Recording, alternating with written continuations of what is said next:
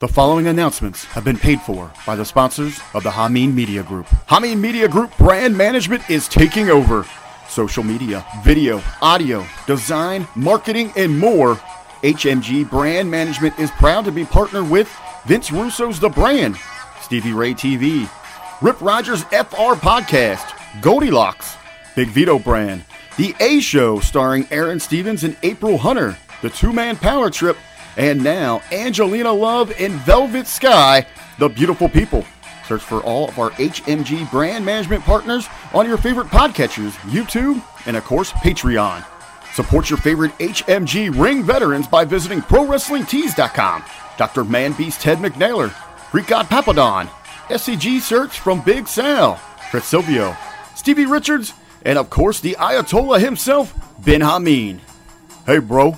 Wake up with the official Vince Russo coffee from Broasters Coffee. Medium roasted Nicaraguan blend with chocolatey notes and a smooth finish that'll have you ready to go, bro. Available only at thebroasters.com. For a flavorful hashtag RBV fitness foodie experience, visit ZordosOliveOil.com. Zordos Ultra Premium Extra Virgin Olive Oil is exclusively sourced from the Zordos family private 100-year-old olive groves in Greece. Taste the difference and visit ZordosOliveOil.com today. StevieRichardsFitness.com for the most affordable and effective home workout program that'll give you results, real results. 12 and 16-week resistant band programs are available for instant download now at StevieRichardsFitness.com. RussosBrand.com, where the pros are pros, bro. Get the most valid takes in wrestling from the pros who live it. Visit RussosBrand.com. Subscribe to Hecker Hameen and Hameen Media Group on Podbeam.com and visit Patreon.com/Hameen Media Group. We now take you to your featured HMG presentation.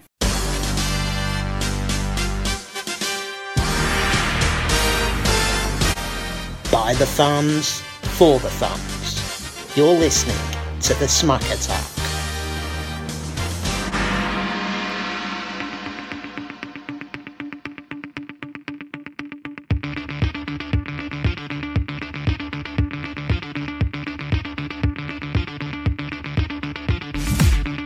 Hey guys, welcome to the Smack Attack right here on HMG and the Hameen Media Group YouTube channel. I know what you're thinking.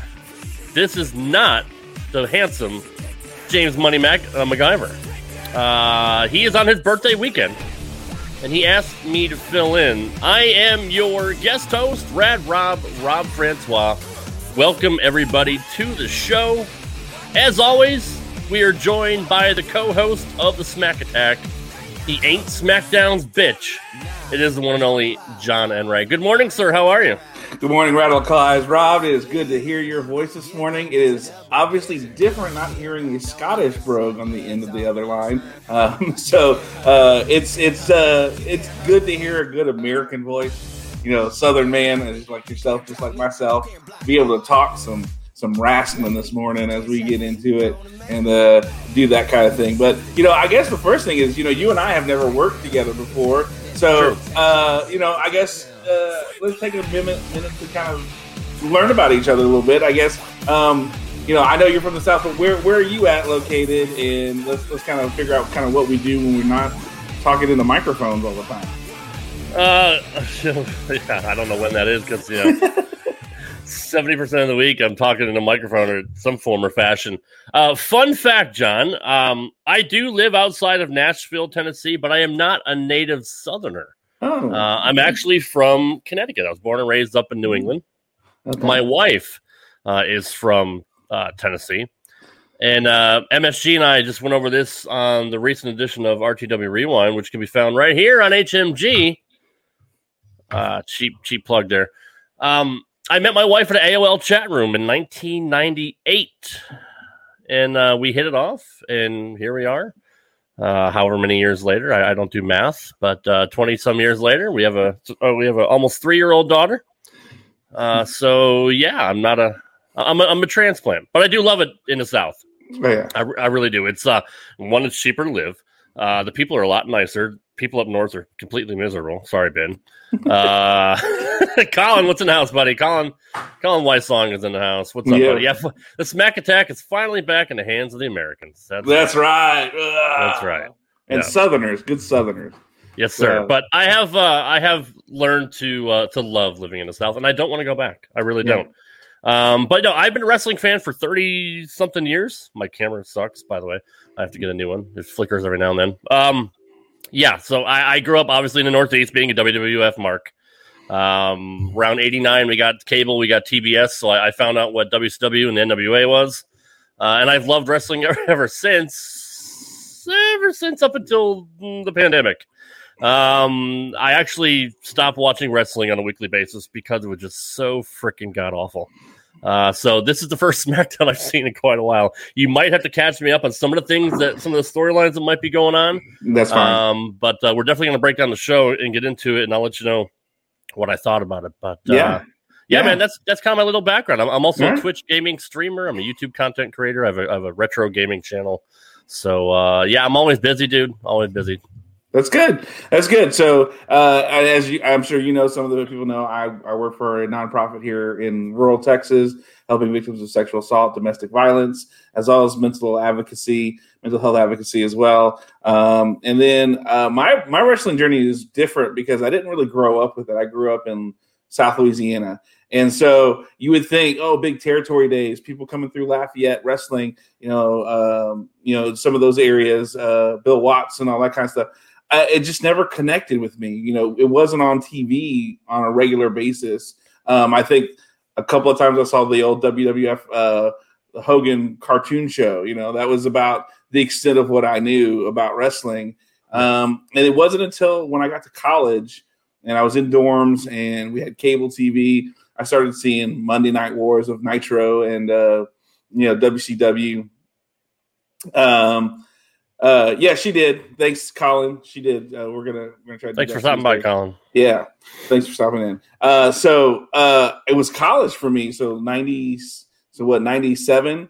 So peak, the Monday Night Wars kind of thing is what really got me into it. Watching WCW Nitro versus Raw and just flipping back and forth and going, boy, both of these are a lot of fun and goofing off with it. And then kind of died down for a little bit and then picked up. Probably a few years ago when I started learning about the independent wrestling scene here in Texas and got to meet Lance Archer. He's a good acquaintance of mine now and a lot of other local wrestlers here. Barrett Brown, who's becoming big on New Japan Strong here. If you're watching New Japan Strong, Texas local guy. And then a lot of other people that I'm starting to learn and get to know and connect. And so that just kind of built my love back up for wrestling when, having a son, being able to do that. He's 15 now, but we've been going to live shows and different things. And so it makes it different when you watch independent shows and watch it live, and then you go to turn the TV on and you watch it, and you're expecting something a little better, and it's not that level, And so, and as much as I want to support Lance and AEW, there are times where I turn even AEW on and I'm going, come on. Like, what are they like? I hate that they've bounced Lance around so much. They bring him up, put him in these title matches, and then they take him down. I'm like, he should have held a title by now. He's been in there over a year. He looks like $1 million, 6'8", 275-pound Texan, just scary looking. He should be. He should have held a title by now. But it just But that's here or there. So that's. But again, I'm a little biased. I know the guy. He's a good dude. He helped me get tickets to New Japan to the G1 when they were here in Dallas, so I got to see that show live. Got to do some other things like that he just kind of helped us with, and then connecting with people that way. So that's where now, and then being able to do stuff like this, and then you watch, it's so hard. The very first time I watched, I think SmackDown, which has been since 2000 or something like that. I was asking James, was like, is this how it is on all the time? I mean, this is bad. This is really bad. And he goes, no, this is pretty much what it is. And of course, in the middle of a pandemic, when you're trying to watch a show with crowd noise piped in and there's no people there except for on the screen and it looks stupid, it just makes it not enjoyable. So, but I guess to start, the question would be, hey, we're not going to have to be dealing with this much longer. You know, according to news sources yesterday before SmackDown went live, WWE is going to start touring mid-July. You know, that is correct. And guess where they're starting? The great state of Texas. Great state of Texas, Houston, Texas, at the Toyota Center, correct? Yeah, the Toyota Center is on Friday. The SmackDown will be the first live show there. And then Fort Worth, which is literally 20 minutes away from me, will host Money in the Bank at the Dickies Arena in Fort Worth. And then the next Monday night, on the 18th is the Money in the Bank. And I think 19th is the Raw at the AAC. So Fort Worth has gotten really smart. They built that Dickies Arena Center. It's about 14,000 seat arena. So perfect for something like a show like AEW or a pay-per-view like this, where it's not a huge stadium like the Death Star, Jerry World, whatever you want to call it, or out in Arlington, but good enough. You know, I mean, AAC holds about 20. Yeah. So, you know, so it's about the same thing. So Fort Worth got real smart with that, and then it just makes touring that much, because let's be honest, people want to say they want to come to Fort Worth. You come to Dallas for a show, but if it's in Dallas, somebody like me, I'm not driving an hour and a half. Right. An hour and a half for me to go to Dallas. I ain't doing that, you know. But if you put a show in Fort Worth, man, you're grabbing people from all over from that direction. You're hitting two spots that are just going to really do that. So, and of course, the fact that our governor has now said masks are your choice. You can't. Governments, even local governments, cannot mandate wearing a mask, and if they do, they're fined. And so, you know, now Texas is 100% open. It's your choice to wear a mask. I, you know, will respect people like at, you know, grocery stores or whatever. I haven't been vaccinated yet.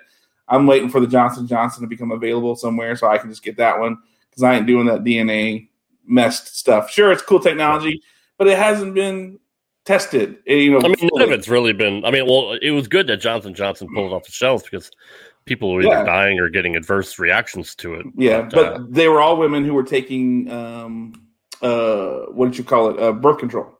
Yeah, you know, it was 6 women taking birth control. So we actually have a run on it. So sorry to interrupt you. We have a special guest making a special appearance here. Let's bring him in.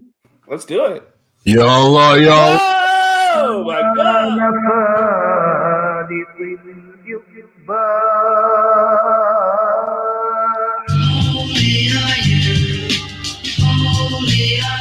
Yes, that's right. I heard you talking about your mandating and your birth control. If only your fathers would have pulled out, that would have been the best birth control possible. Then we wouldn't have you two pathetic bearded morons here on the smack attack at Hameen Media Group Infidels. It's Hacker Hameen. YOLO.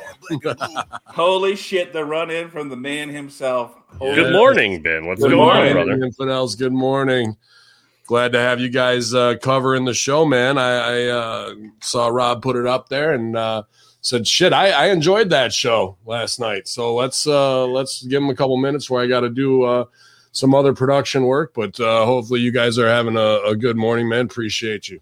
Yeah, no, it's a good morning so far. Getting to work with Rob and we were actually getting ready to start talking. We were talking about how Texas is going to host the first live shows that WWE is hosting, which is funny because AEW is the next week. And, you know, I feel like this was WWE saying, all right, fuck you, AEW. We're going to come in first. You know, that was the whole point of, you know, that, you know. That's a hell of a smart promoter move, a stick move, come in, juke the town, get the ticket money. And WWE's done that to tried to do that to 2CW before, but the faithful were so loyal to it. It might have hurt some people who have not a ton of disposable income, who had to choose one or the other for their kids. But yeah, dude, if you're in a war, that's a smart move. Let them make their chess move, and then boom.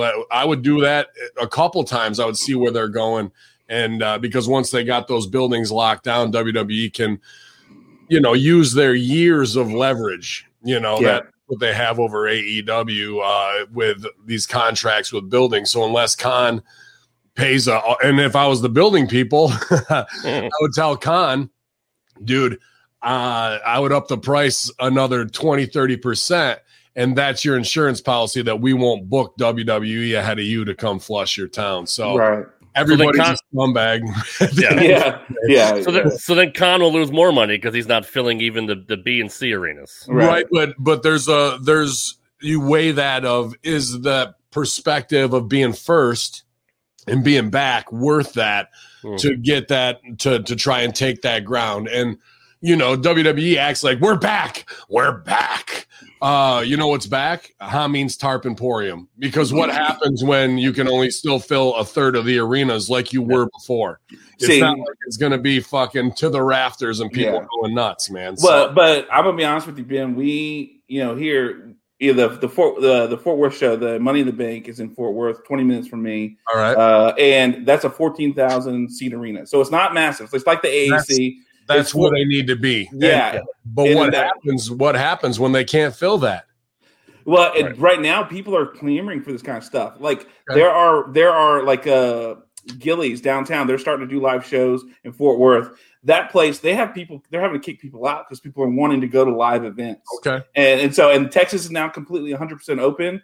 The governor has mandated that if local governments try to do mass mandates, those governments are fined, and they cannot limit people on if they want to wear a mask or not. It's up to everybody's choice. So this is now kind of freed up the state to go, all right, well, if you can do what you want, we're open. We have live events. We're doing all these things. So we're seeing stuff like this start to happen here, which is, I think, the other reason why Texas is becoming the first place where a lot of these touring companies to go, because the governor said, hey, by the way, unemployment, you're not getting that shit anymore. Go back to work.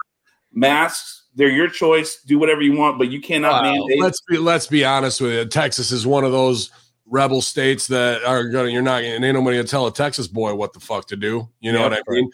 And they're not, it's got, I don't want to say it has nothing to do with that. It has to do with the upper echelon, higher powers that are getting kickbacks on kickbacks, whether it's from death claims, from shutting things down, of whatever they want to do. And Texas doesn't have the overarching government and governors and mayors that are nearly as corrupt as the East Coast, Northeast, that are all in that, where they go and break down Giuliani's door to take his shit away. You know what I mean? That's not you don't have that level of corruption openly in Texas, and that's why freedom reigns there a little bit more than other places. And as that goes, so will others, because, hey, they did it. That's the excuse that they're trying to undo all of this insanity that they've conditioned people to do. And, well, that's whether if you've been vaxxed, you don't need a mask. Well, now how are you supposed to tell anybody? Well, it's your papers. Well, you can't show your papers. And that's not a HIPAA law. It's about the taking of civil liberties and civil rights, and who's going to bend to it, and who's going to come up with these stupid little Nancy Brown excuses of why this to justify that. It's a super spreader. Oh, yeah. How'd that go with the Super Bowl, WrestleMania, spring break? None of it. All of it was a big, huge bunch of media bullshit. And Texas don't go in like that. So I'm hoping that they pack out 14,000 standing room only, because the way that goes does trickle down to the indies, and people need that. Okay, this bullshit we lived under for 14 months is over with, and it was all a lie to a most degree, of control. And now we're going to come back over the top on them. So I hope, if you're in Texas, pack those shows out, because the world is watching. Yeah. And we want that to set a tone of enough is enough, and it's time for a change. Yeah. Somebody said that once in a while. And we the independent shows, I've been going to them. They've been running lately. So I've been doing my best to go to a lot of independent shows, and we're seeing 100, 200, 300 people at shows in venues that can hold them. Just because that's important to support the local stuff. So then when this big stuff comes around, we do that. I mean, and the other funny part is AEW, they're running the same center they did, which is in Garland, which is literally all the way across the Metroplex. So you're cutting off a whole Fort Worth, Arlington, high money area there by going all the way on the east side of town, outside of Dallas. And then that's only a 2,000 seat arena. And right now I'm looking at tickets, and they're like $300 and $400 if you want tickets for what's left. And I'm going, fuck that shit. I ain't driving across town for $300, $400. I'm going to pay whatever WDE says on Wednesday. I'll look at that and go, hey, Money in the Bank, that's 20 minutes from my house. And I'll get upper deck seats for $50 or whatever. Well, probably on the street for less than that if you want to wait. You said AEW's charging $300-$400 for ring sides? Yeah. Yeah. That's what, and that was floor. And then just up in touch. Out of fucking touch. You know what I would do if I was a fucking billionaire, dude? If I was coming back and I really wanted to endear people and get everybody to whatever, I mean, maybe fronts and floors, I wouldn't do this, but every other seat in the arena, $1.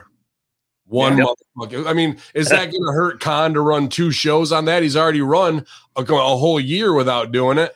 If you really want to get that tidal wave going of people coming back and as consumers to be like, wow, this guy's really wants people back in the arenas to support product, dude. That's absolutely what I do. And you got all these indie shows in Texas. Why are you talking to the promoter? Why am I not booked down there, bro? Yeah. What's the deal? Well, I know. I'm working on it. I always think about, hey, bring in the Conspiracy Horsemen. Let's have a 4-way with them. And, so, I'm friends with one of the guys, and I'm talking to him. So don't worry. I haven't, your name is put in there. Man. It was a good time. It was a good time in New Jersey. It was an outdoor show. So they asked people to wear masks, but no one was too hardcore about it. And they said that with Titan show that I was on, even though I was unannounced because they built a big business, Blaze Haram versus Rick Recon in the Iraqi prison match. They said that was one of the largest crowds they have. And now that I'm announced for June 19th, I'm hoping we see those numbers go up even more. But it was a nice outdoor crowd. I like I said, I really hope they pack it out. But that is a dumb fucking move. $300-$400 means greed. And when you buy greed to your product, people are going to feel a certain way about it. And especially when you got infinite income in the billions, 1 or 2 moves like that would endear that crowd to him. But I'm shocked as Booker of the Year. I'm shocked that he missed the mark. Yeah. And that's just what I could find. It wasn't through their AEW thing. So this was aftermarket. So, but from what everybody was saying, floor was still $150-$200. That's overvaluing your worth. You know what I mean? It really is. Yeah, it's overvaluing what $40 is too much, bro. Yeah, it's overvaluing what you perceive your product to be worth. When it's really not. And I went to one of the first shows in Nashville. It might have been like the 3rd show when Dynamite launched. And I went to the Municipal Auditorium, not the Bridgestone where the Preds play. I went to the smaller one where WCW ran for how many years. And it seats maybe 8,000, and it was half full. And with the set there and all that too. They're definitely losing money in the early days when they launched. And I don't know what's going to happen when they come back. If John's right and they're clamoring for any shows, if people just want to get out and go to something, I can see it, but it's still a niche market. Like, you're only going to get the wrestling fans. But how about like $40 tickets, $30 t-shirts? Buy 2 t-shirts, get 1 free. Now you've got them for $100, and they get a little added bonus for going that way. It's affordable, and now you got people wearing your brand. Like, say the 3rd t-shirt is nothing more than an AEW "We're Back" shirt, something that cost them $5 to print and fucking throw it at them. And now you got walking billboards in your town all over the place, and they feel good that they got hey man, that's the exclusive AEW "We're Back" shirt. You can only get it at seeing us at the shows. Dude, they just miss on marketing all the time. And now you're going to tie greed to your product, and people are going to perceive that a certain way. Yeah. Now, what do you think about WWE, Ben? I mean, with I know the product is down right now, but with the draw of the name brand, that's the difference. They should at least 3/4 full the arenas. Mm-hmm. Price alone doesn't matter for them because they have the name brand recognition, and especially if they're coming in to scoop the town a week earlier. Now what you're left with is families who aren't. They're like, wrestling's coming to town. Oh, but wrestling's coming to town. And if you got kids and it's nostalgia, which everything is right now, you're going to go WWE 9 out of 10 times because AEW's niche demographic is an 18 to 49-year-old unmarried male who, has expendable income but doesn't have family. So you're only getting 1 buy as opposed to a buy of 4 to 5. And the name recognition and longevity of WWE is going to beat them up in every outside demographic that way. So they're not even thinking how to get outside of, all right, we know we've got 18 to 49 tape trader masturbators. Boom, we got them. How do we get family? How do we get people who watch WCW and like Sting? And how do we get new little kids to get into Orange Cassidy? You know what I mean? Like, they're not doing any of that to really expand their bubble. And that's the sad thing of wrestling is they think they're over. And as Rip said, you ain't over. Sure. So they think they're hyped instead of going, how do we know we've got them, how do we get outside of this? And how do we do good business locally with Texas, where Texas becomes AEW country? When you have Lance Archer, who is a native Texan from the area, he lives probably a good 30 minutes from that arena they're going to be wrestling. I mean, how do you not have someone like that where you're promoting him, using him in this area to do I mean, that's what New Japan did. They hoarded the hell out of him when the G1 was here. And I mean, like, I was able to get tickets from him. He signed stuff for me. I got stuff. I helped him put posters and stuff out so that I was able to get tickets to the G1 because they used him, and he wasn't even going to be on the show originally. He was going to be like, he was just promoting the hell of it because of it. And then they put him on the show, and then they said, oh, by the way, we want you in the G1. And then he had the Murder Hawk year that he had from that G1 experience in Dallas, starting with Will Ospreay. And so, I mean, if he did that for New Japan, why the hell is AEW not doing that here right now, making him run the roads, hit the town? He'll do it. He's done it. They should have a mini angle of, my state's the best. We're opening up here, and Murder Hawk's in the main, baby. And I would have him go over on Rusev right there, because now they have Rusev as TNT champ, but they just got demoted to TBS. Yeah, so that's going away and being the TV title. You know what I mean? They're going to have to rebrand it. That's going to look less than. They have these little opportunities, man, but they're so stuck in the Atlanta Real Housewives of Atlanta mindset that they don't think about how to do this. And to be honest with you, they don't know how to promote. Who on their staff has run indie shows, has run small territories. A couple ECW guys, Jerry Lynn and those guys would know what the fuck is going on, but they're not going to step up and step out of line in order to do it. And you got Dustin's school in Texas, don't you? It's in Austin. Yeah, that's why they're running Austin. They're doing Austin. They're doing Garland. I'm not calling it Dallas. It's fucking Garland, which is west of or east of Dallas. Fuck that shit. It's not Dallas. That bullshit. And then I think they're running like San Antonio or something. How about you got Thunder Rosa's gimmick there? Yeah, that's in San Antonio. Along with SWE. Yeah. You got Stevie Ray, HMG's own property to represent to hype. And I think we're going to actually reach out and try and do something, because Stevie Ray's operating in this gray area where he's doing good business for Callis and Impact. We had Adrian Yanez on from right there from Houston to hype UFC 262. Right. I think Stevie Ray could be a huge help there as well, man. But if you're not going to use the pieces that are on the chessboard already, and you're just like, nah, I'm going to do my own thing, well, that shows you're pretty myopic in a lot of your business views. And it doesn't surprise me why your show got demoted to TBS and your soccer team got demoted to the indie leagues, and why you're 1-15 hiring quarterbacks that aren't going to get you any closer. Like, I mean, I'm no Booker of the Year, fellas, but and you hired a quarterback who's now going to try to play tight end for for a year contract. So we've got a lot of opportunities here, but WWE's been doing this snake shit a lot longer than they have. Well, and here's the smart thing they did. They did Fort Worth as the pay-per-view, and then the next night Dallas as the next Raw. So, I mean, you're only traveling 30 miles down the road, and you're hitting a massive amount of money between the two cities. Fort Worth has a shit ton of money. I don't know if people really know this or not. They call it the Cowtown or whatever. But there's a shit ton of money in Fort Worth, and it's been neglected for so long. And now having this Dickies Arena and doing that, you're pulling so much money for, like, where I live. There are millionaires out here who own horses and shit. And, they're not the niche wrestling demographic. Honestly, it's surprising because, you never know. When I did post-spring for New Japan, I did it out here, and people were taking that and they were going, "Holy cow, this is coming to us!" Well, you got all that money out there. You need to find us a couple marks so we can open our own. You got to find us our Tony Khan, and we'll beat the shit out of both of them, bro. Hey, all right. Rednecks are still rednecks, man. Texas, doesn't matter how much money you got, dude. Rednecks are still rednecks. Yeah. Right on. Yeah. So I don't want to hijack your show, man, but I enjoy the shit. I do want to hijack your show. That's what I do. You did. I really enjoyed this first hour of SmackDown last night. I was extremely surprised. I mean, the first part, the parade shit, the champions was dumb as fuck. Like, that was bad. No, I did like Paul Heyman coming out and shitting on it. That was I mean, that was great. He was like, "You're a title holder. You're a title holder. You're like fuck you. You're cool. Fuck you." But no, this is the champion. He's a champion. He's not going to be out here. Fuck that guy. That was great. Other than that, it was just stupid. But it was the whole purpose was to promote the idea that we're back. We're going to be in crowds. We're going to be home. We're going to be. That was the whole purpose for it.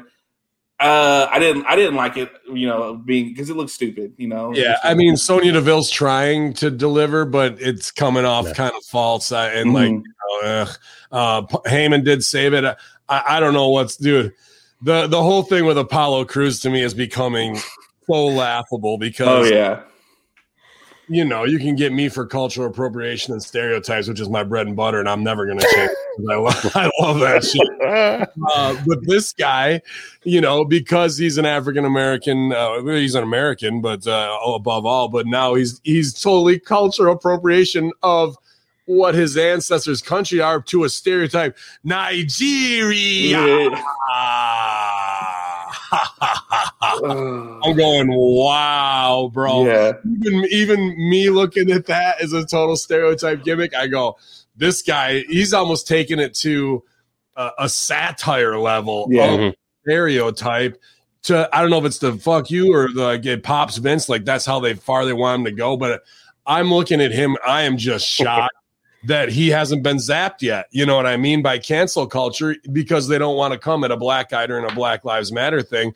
But dude, we're like, if you can do that stereotype, there's no reason I can't be on WWE TV. Exactly. Doing what I'm doing now. You know what I mean? So that was the one thing that keeps sticking out to me week after week. Like, just when you think he can't turn up even more A's on the end of something, he's going an extra 10 seconds on it. So to make it just a kind of maybe a goof on The Office, or maybe it's popping them and he's doing it more. I don't know, but the question remains, the cultural appropriation, even by a black man, is it wrong? And do Nigerians feel some kind of way? And then they're like, fuck Nigerians at the end of the fucking day to get this guy over with Commander Aziz, who's obviously not Nigerian. Yeah, I know. That shit pops me to no end, bro. Well, which is funny because, I watch with my 15-year-old, and he's like, why the hell is the Commander Aziz guy? He's not even Nigerian, and everything. And he goes, he's wearing a Marine jacket with sergeant stripes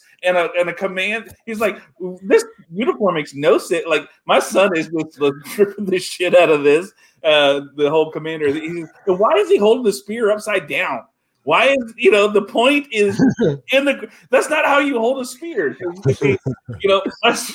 It's so hilarious to listen to my 15-year-old just shit on this when he comes out, this whole gimmick, and he's just like, why is he trying to do an accent? I mean, I saw him right before, like the month before they did this, he had no accent, and then all of a sudden he has a magic accent which he can't keep. If my 15-year-old is pointing this out, that's bad. I mean, but it's almost to the point now, like you say, where it's almost comical that it's doing so. Yeah.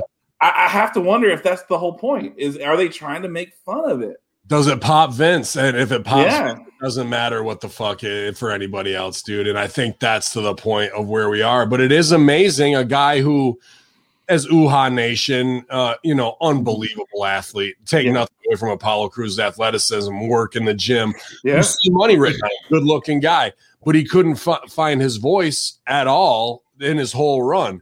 This comedic overblown, at least I'm seeing so much more commitment to the bit. Mm-hmm. And that's when you're doing, these types of ethnic bits, you really have to, you can't half-ass it. You got to go hard in the paint. So I'm seeing more charisma wise, which, no matter if we switch out of something in a year or two from where he is now, he at least may have found something in himself as a performer of what he's capable of. Right. You know what I mean? So there is that positive aspect that I see out of it, but man, it is rugged. Yeah. Let me ask you this question. So as a performer, since you do this kind of stuff, can he transition to a babyface with this character, or does he have to transition out of? So does he go back to being Apollo Crews, or is this something that he can continue as a babyface? Is there a way you can see that? I think they'll just shorten it to Apollo like they do everything else. And that's enough God style. Even though he's not Greek, maybe he'll become Greek. Who knows? And GGP will be his new commander Aziz. GGP. Right.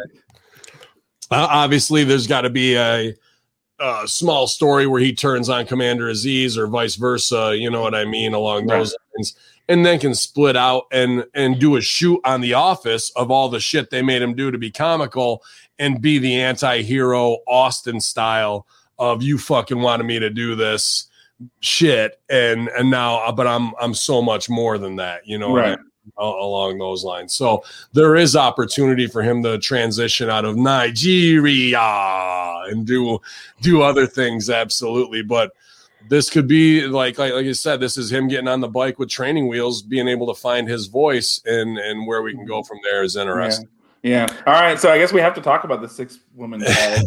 Do we have to? I mean, yeah, dude, I got to put it over, man. I've been in a lot of shitty 6 matches. Like, it's one of my specialties. And I've seen a lot of OVW dark main events where Punk would come back and he couldn't be on the show because he's on WWE TV. So in the 6-man dark, they'd set everything up. This was a quality 6-woman dark where the story was very interesting to me. And what I mean by that, not the characters and what's going on, the story of the match, because when we say we're going to work an arm story or something like that, that's what I mean, right?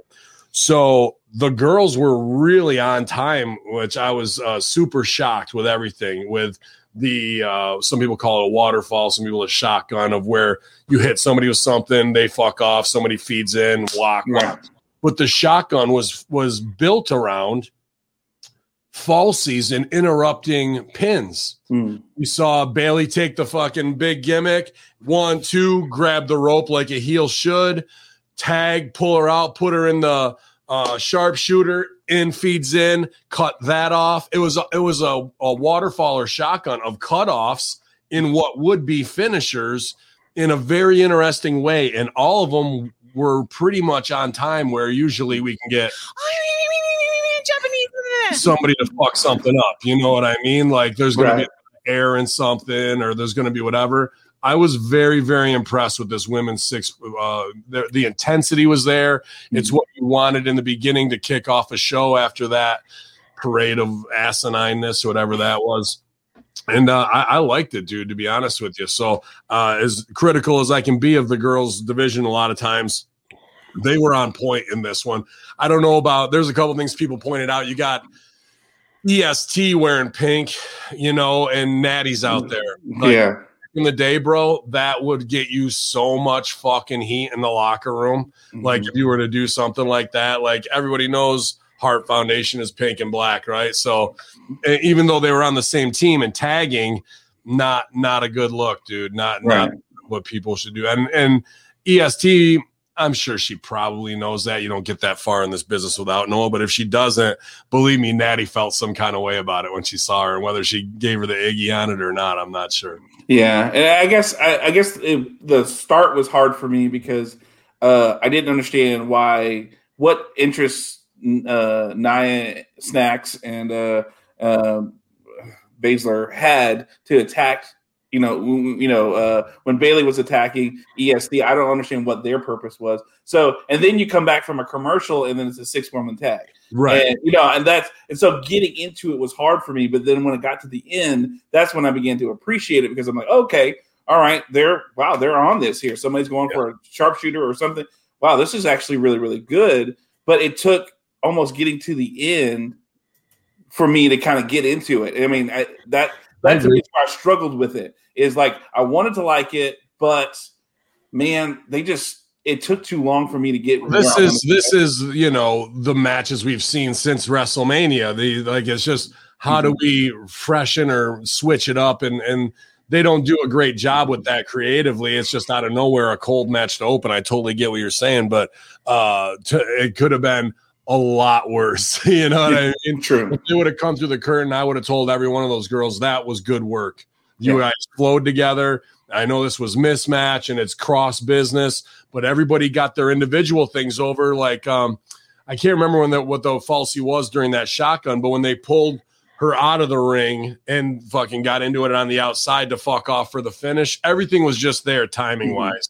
And I've been a part of some real bad ones, and I've been a part of some real good ones. Yeah. I've been pleased to be a part of that one. Yeah, it was Bianca was going for like where she was going to pop off the rope with the handstand, and Bayley grabbed her. That was smooth. That was smooth. I was like, damn, that was very good. Where she pulled her, got her out under the ring, and they were out there. And that Bayley, was the third spot that told the story of this match is about cutoffs. Right. And that's a rare story that doesn't get told. Usually it's a work your knee, work something along those lines. Like Serena and Velvet on AEW told a great knee story in Heat. Like if you watch that this week, I mean, best on the show. But this told something that I haven't seen a lot before. So as a wrestler and a producer, I thought it was very well done. And I think that's Tyson Kidd. You know, Yeah. So he's got to be, because you figure he's probably got a lot of input, knowing what all they can do, especially with Natty, because that was then Natty I think does a drop kick to Bayley because she was trying to get back involved, and then that's when she gets grabbed with the clutch to make the tap. I just found it interesting that because of that gives them a Raw. On Raw, they're going to have a tag team match. This is week 9 of that same fucking match, bro. I mean, they got a big problem in that women's division of coming up with something new and how to get people over. And then what are you going to do? Put Carmella and Eva back out there? Those two girls aren't ready to do what we just saw in this match. There's no way they could have that timing. You know what I mean? Yeah. Bayley's hair looked cute. I thought she looked a little sexier tonight, man, to be honest with you. So, and ding dong. So, that was a good solid opener that I was like, wow. And it got the pace going. It really fucking put us from first gear into fourth gear, right? In the first 10 minutes, 15 minutes. Right. Which is why, to me, they should have started off with that, not that stupid Parade of Champions bullshit, just that could have been extra from the show. They needed time, and they went home 2 minutes early. Yeah. So ended in 9:58. So people either missed their times or the booking of things weren't there, and that thing on the front end might have been added at the last minute after the show was booked, because they said, shit, we got 6 minutes to fill. And even that didn't go long enough in order to, you know what I mean? Well, I agree. That's been a consistent problem with SmackDown. I've noticed that they end 7, like at 57, 58, 56, consistently. That has been a consistent problem with SmackDown is it's like, oh, it's 8:57. What the hell? Why are they off the air? I mean, they still got 3 minutes, and then then the local news is having to scramble and run because it's Fox for us. So our Fox News starts at 9, and they're running 3-minute promo packages for their news, which I don't want to see. So it just kills everything on the back end for me, and so it makes me go They cut. The feed I was stealing was New York City, so I went right from that to Jews and Palestinians fighting in the streets. I was like, oh, okay. Well, I guess we're going to have another match here. Right. Man, go ahead, Rob. Yeah. No, I mean, it's frustrating because you have WWE who's been doing this for 60 years. I mean, they should know how to time out a show. There's enough people there that have done this for so long. Yeah. And especially with a big client like Fox, you need to be on point so you're not pissing off the fucking affiliates. And it's just. Well, I got a couple things to say in there, because the guy who booked them, Jacob Allman, that we had meetings with, is a super fan, and he is easily controlled by them. And we tried to warn him, and he's like, we know about all these problems, but we have hopefully positive solutions. Their solution was Heyman and Bischoff. Well, how'd that work out for you? Yeah. So they've got him right where they want him. And will the affiliates be hot? Probably. But, dude, and you're right, they have done this 2 or 3 times in the last month or two of going home early and not having their shows timed out, which means somebody who hasn't done it is probably in position there and keeps kind of missing and understanding, all right, we're headed towards that, but I'm going to need 2 more minutes from you guys in the middle because we came up short. They're not able to move their chess pieces on the fly so they can hit their time at the end if need be from their veteran performers, or this match, I can tell the ref, we need you guys to grab a hold as we go to commercial to pull 2 more minutes. So that's, but I'll tell you what, Heat's not on the boys in the ring. No. unless they take, because the refs are so mic'd that there's no way that they're just taking it home early. There's a lot of tension in that Kevin Dunn booth right now, and it's on somebody, bro. And what's even worse than that, and this has happened a couple times, but last night was one of the worst since maybe August and October. And there is an HMG follower and fan who did work for WWE and was furloughed, who has sent me emails outlining this, that there is somebody there who is terrible at their job production wise, who thinks they're fucking way up here. The sound mix last night on last night's show was horrific, like firing offense bad. And it wasn't like, if it was in one segment and they got the Iggy to like fix this shit now, or somebody's going to get their fucking dick chopped. There was 3 segments that were ruined, maybe even 4, based on how loud the fake crowd noise was, on the scene work, and even commentary. I'm glad we're on twitch.tv/Hameen Media, where I can play music and don't have to listen to how bad the sound mix was, because I have a degree in sound engineering as well. And this guy, who is a great HMG follower, I'm not going to stooge him off, they all know it, and he named the dude to me, and this guy thinks that he's fucking can do no wrong. Meanwhile, you've got a live TV show being ruined by a nameless, faceless hack who can't get a fucking mix right. So from now on, we're calling him DJ Deaf Guy. Yeah, because I mean, that's been my number one complaint since starting the show, is that the sound mix for the crowd has been just the shits every week. You know, every week. You know, which is sad, because like then you have your next segment, which is Baron Corbin and Shinsuke Nakamura, and Eric Buchenheim, which they now call Rick Boogs, comes out and does the whole guitar bit, which I'm not gonna lie, it was pretty. I loved it. I thought it was so great. You know, seeing Boogs give that thing, and just Baron's like, I want my crown back. This is not how you treat a crown. And then you have Shinsuke come out, and you're having this guy play the electric guitar, play his theme, and just make him a bigger than life character, which was so much more fun.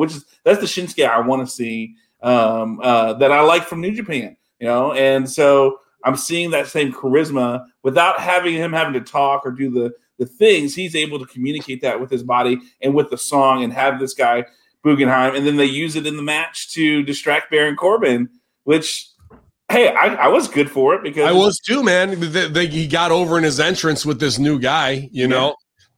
And I didn't really watch him in NXT, so I'm not super familiar. He wasn't there very long. He's got charisma all over him. I mean, there's money there now. And what Shinsuke's doing with the crown, the pre-tapes where he's driving and doing all this shit, he's got the cat, and like that made me fucking laugh. That's good tongue-in-cheek Instagram stuff. As much as I bitch about Braun Strowman trying to out himself as a bear, doing Daisy shots or whatever the fuck, like in the complete 2 days before he goes into a main event triple threat with killers, you know what I mean? Like, oh, you're fucked, you're on the shelf, you don't know how to use social media at all. Or Alexa Bliss snuggling with her boyfriend or fiance, meanwhile she's supposed to be a demon satanic child, like, you're fucked, you don't give a shit about your business. What Shinsuke did is the perfect use of social media and how to get your storyline over and show the office that, like, I'm going to take anything you give me and get even more out of it using the tools I have at my disposal. But I got to put this out there. As good as that was with, I'm going to call them boobs. Get me boobs, and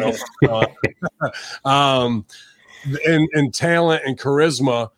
I think Elias needed him a lot more than Shinsuke does. And he looked like Elias. He fucking can play guitar. So we either start with him on the same side of the fence in this scene, and Elias, because Riker isn't adding anything except, sound guy.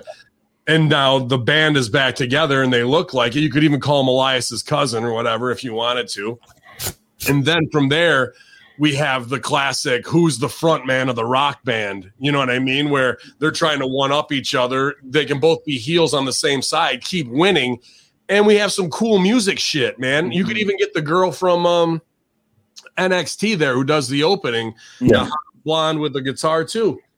So now we've got 3 guitar gimmicks with people play, but they're all over the place and they're not connected in any way. Elias really needed him to be a shot in the arm to restart him, and that would have been way more money long term. This short term little pop to get Shinsuke over works, and we can still go that way, but you only get one chance to make a first impression. And I think it might have been, and I could be wrong, it might have been a stronger choice to start him over there, but what he did for Shinsuke's thing really did help a lot. And dude, Baron Corbin, he might be on the B12. I'm not sure, but he has worked his ass off. I was super critical when he was Skull at Barrett Corbin, and and I'm not really into the Game of Thrones things, man. But what he's doing, he's turning chicken shit into chicken salad as best he can, and he looks good. And as a natural athlete, Golden Gloves boxer, he's definitely got it now. He's on things. He knows where he needs to be. He knows how to work for the camera. He's got all the skills to take his game to the next level. To me, it felt like when he got this King Corbin gimmick, that's when he really found that his voice as a character. It felt like he didn't know what he was before then, and then now he's this King Corbin guy, and then he embraced that. It made him reinvigorate him, because that's when you begin to see the body change, just begin to see the character change, the work in the ring. Begin. I mean, they put that on him 8 months after Game of Thrones ends, right? Instead of the 2 years before it does in season 4 and 5, when it would have actually been House Corbin or whatever, and that shit was like. That's just how they miss their window every single time, bro. They're so behind what's cool. And then when you do something like that, they look like Johnny Come Latelys of a 75-year-old guy was just giving the Iggy on a show that's been around for 8 years. Like, come on, man. Yeah. So, I mean, as far as the match goes, though, I mean, honestly, I wasn't as invested in the match because I was more concerned with the ins and outs of the entrance of it and then the ending of it. The match itself was, to me, I don't know. Like package roll up is wrestling wins out of nowhere, but we could have a better finish than that. And so it's so Corbin can react off of boobs. Did the distraction, and we have that. So we'll obviously get boobs versus Corbin, and as a filler in between. I think there's a lot more fun stuff they can do to get the reaction out of Corbin. And not beating them clean right out of the gate with something power or choke out or knockout is what you got to do so we can level up to get to that point. It'll be interesting to see if they can keep that fun momentum that we felt with the new debut going forward in the next weeks, all the way to SummerSlam, Yeah. Are we tired of seeing Corbin in that kind of comedy role, or that him playing the, I mean, he's the king, right? But I mean, how long can you carry that gimmick on? Now he's kind of pigeonholed because of the dog food and all that bullshit. Now he's just kind of, fodder for everybody. It could be, but I think him and Shinsuke need each other right now. They're both kind of stuck where their wheels are spinning, and they both have Shinsuke is going to make Corbin better based on his experience. You've got the Emperor thing to play into. So the crown actually, even though it's a stupid prop, if you make them believe in it, that's fine. As long as we're not coming out doing Louis the fucking 14th like they did with Booker and all that fucking shit with the scepter. Like, don't insult my intelligence that way. If you're making it about that and the power struggle back and forth, and Shinsuke's getting to do all of his crazy faces and takes and shit like that, that's good stuff, man. It really is. And then the thing that we need from Corbin is the angry Lannister reaction, where he gets fucking outsmarted by Boobs, who's the court jester now, you know what I mean? Mm-hmm. And Shinsuke can just do all little crazy faces and takes to keep him on edge like that. So it's not the highest level thing, but those mid-card storylines are what I loved in the 80s and WWE and early 90s. I didn't give a shit about Hogan and Savage, to be honest with you. I loved what Mr. Perfect was doing. I loved what Rick Rude was doing. I loved all that shit, what Brett was doing, way more. And those guys got to a higher level. Unfortunately, two of them passed away before they really could have been the top guys. But that stuff was always more interesting to me. And maybe that's just me, but that's where this is kind of starting these guys out of solidifying them in, Yeah. Well, if you remember Sorry, John. If you remember the kingship in the 80s was a big deal. Yeah, you had Haku and Duggan fighting over. Then Macho Man made a fucking another gimmick on it. He was already over. That's really what we're doing right here, right? Yeah. This is the reinvention of that, and it's working. And those guys got to another level based off of making that work. So yeah, and so I guess we need to talk about the Roman Reigns segment with him and Jimmy Uso, and so that this whole show was, aside from the Parade of Champions, I looked up, I was like, oh, dude, we're about 20 minutes in. We were 40 minutes in right after that, and I'm like, holy shit, this first hour is cooking. Usually it's like pulling teeth, So up until this segment, which Reigns looks like, he is a star. The way he's looking out now and whatnot. And even though we have an Undertaker 6-minute entrance to full time, dude, he looks like a star. It looks great. And this is where the show really slowed down, though. And I think they slowed it down and killed their own flow. They really had to get the flow of the show back here. Was the Sonya Deville, Jimmy Uso promo right before this? Yeah.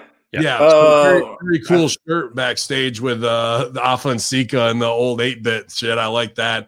But this was good to make Jimmy, and I knew what the business was coming, that we were going to have the scene where Jay has to go and fucking tell Roman that after they have their own little thing. So that was 3 good part scenes. The babyface brother sets up the match. That's a great opportunity for them next. And we're setting up a match for next week, not the main event. I go, thank you, instead of making matches on the fly that are going to pay off on the same show. They pushed it to next week to further the business. Right. Then we knew we were going to have the Jimmy and Jay fallout of like, bro, what the fuck are you doing without asking Roman and going into business for yourself? Then Jay's got to go tell Roman and deal with the heat for his brother and get the pass along. And there is no we. There's this is we. This is we. Yeah, brother, you're going to do it like. That was pretty good scene writing, man. I must say that was good. 3 good little scenes right there. Yeah, because it was so after the Shinsuke matches where we had the Deville, Jimmy, and then you have the in-ring where Romans comes in, and then after that, because it was I don't think they knew because they were in ring. So that's when Jay, and then after this segment, that's when Jay goes and says, "Hey, we got a match. We got the Street Profits. We're gonna get them that smoke." And he's like, "Man, I gotta tell Roman. I can't. What are you talking about?" And so he's like, "I gotta tell Roman. I owe it to him at least to tell him that my brother booked me in a match without your approval." Sure. Yeah. Which we're seeing. I love. This is what I like. Is we're seeing that yo-yo. He's trying to decide. Well, is my brother the person I need to lead into, or is Roman the guy I need to? I mean, who you see this confliction between them, which. He doesn't necessarily say with his voice. You see it with his face. That's why I really like this storyline. It's actually become very compelling for me because you're seeing this emotion where this one guy is like, he's almost brainwashed in a sense where he's like, Roman's the guy. I got to go tell Roman. But then he hears his brother and he's like, but he's my brother. It's to me, it's great storytelling right now. It's very Shakespearean. It's very Mafia Sopranos in my opinion. Bro. Yeah. And those are 2 things that I absolutely love: the high, well thought out drama, and the sub storyline that has as much stakes as anything title wise does. Right. So there's going to come a time where Jay has to decide to put the bullet in the back of his brother's head based on what comes down from the Godfather, or he's going to have to flip and do the righteous thing in order to do that and say no to Roman. And then what does that mean? Or Jimmy is going to have to be the one who goes from baby to heel, fucks over Jay, and takes his spot at the side of Roman, and you didn't see it coming. Either way, those are all 3 great choices to have on the board. And whichever road you go down, a lot of times I say we make choices that aren't the strong ones. All 3 of those are great setup opportunities in which way you want to go. So this is very, very good, well thought out writing, and it's got to be Paul Heyman, bro, to be honest.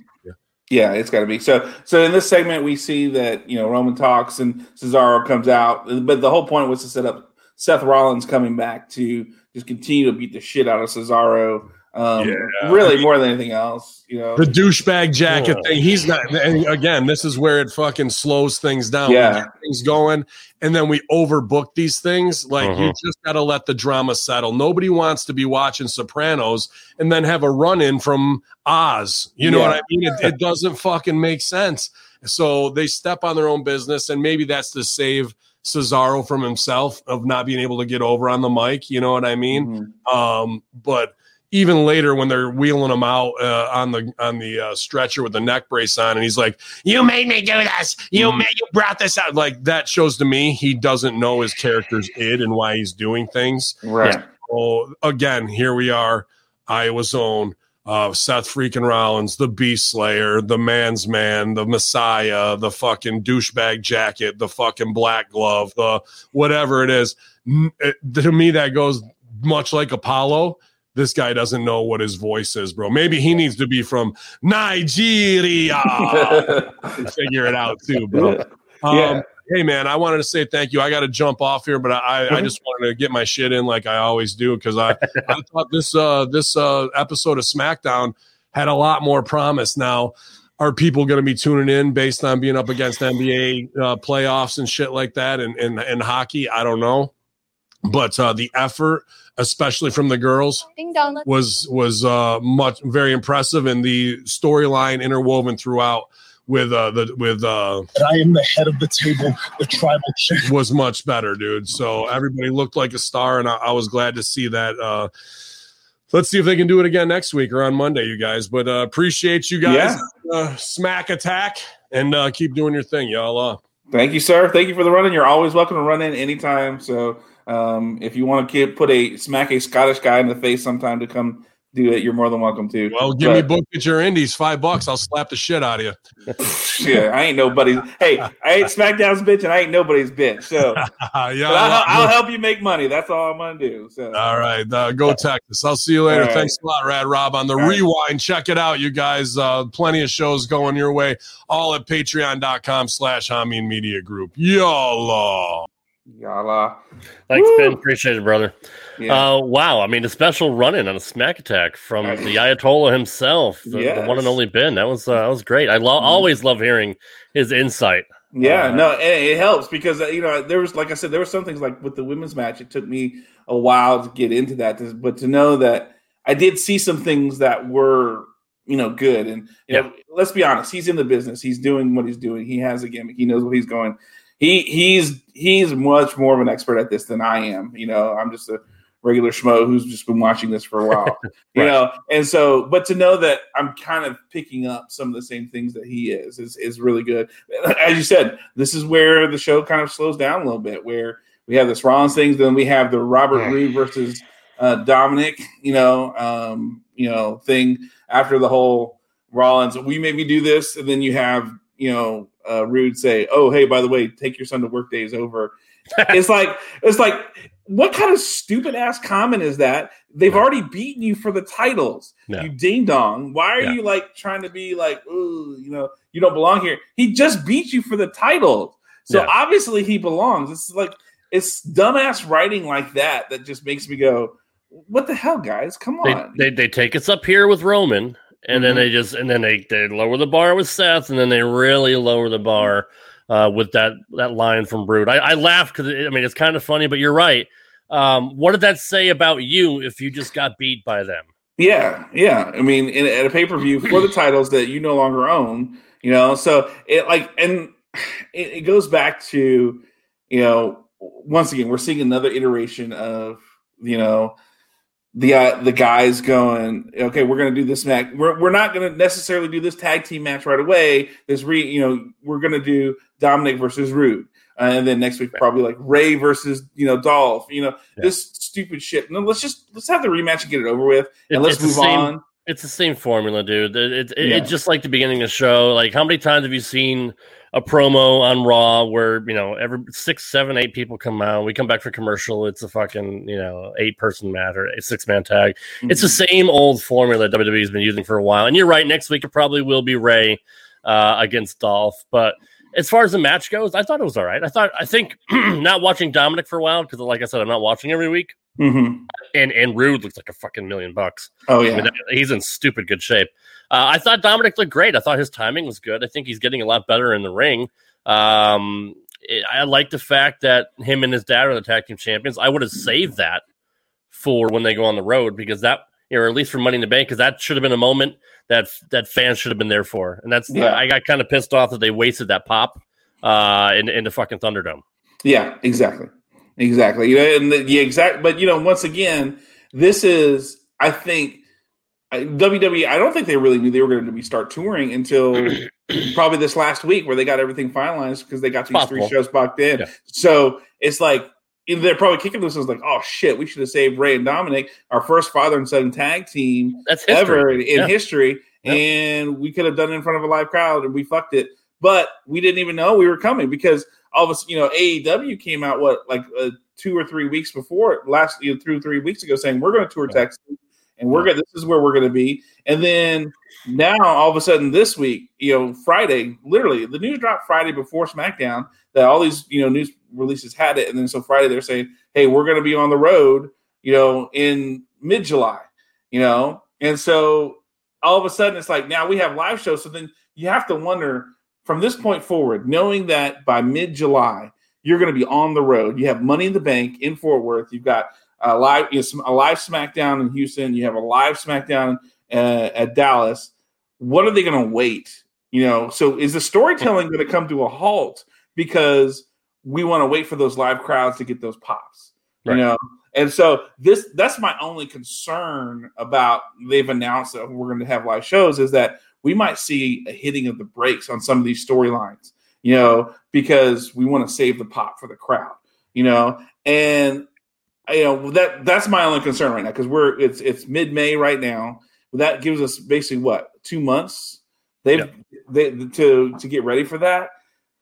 Okay, I'm gonna be honest. Since WrestleMania, SmackDown has been a lot better with their storytelling, their pacing, and the sense of the way the show flows. Like Ben says, you look up and it's like, oh, we're 40 minutes in. Okay, cool.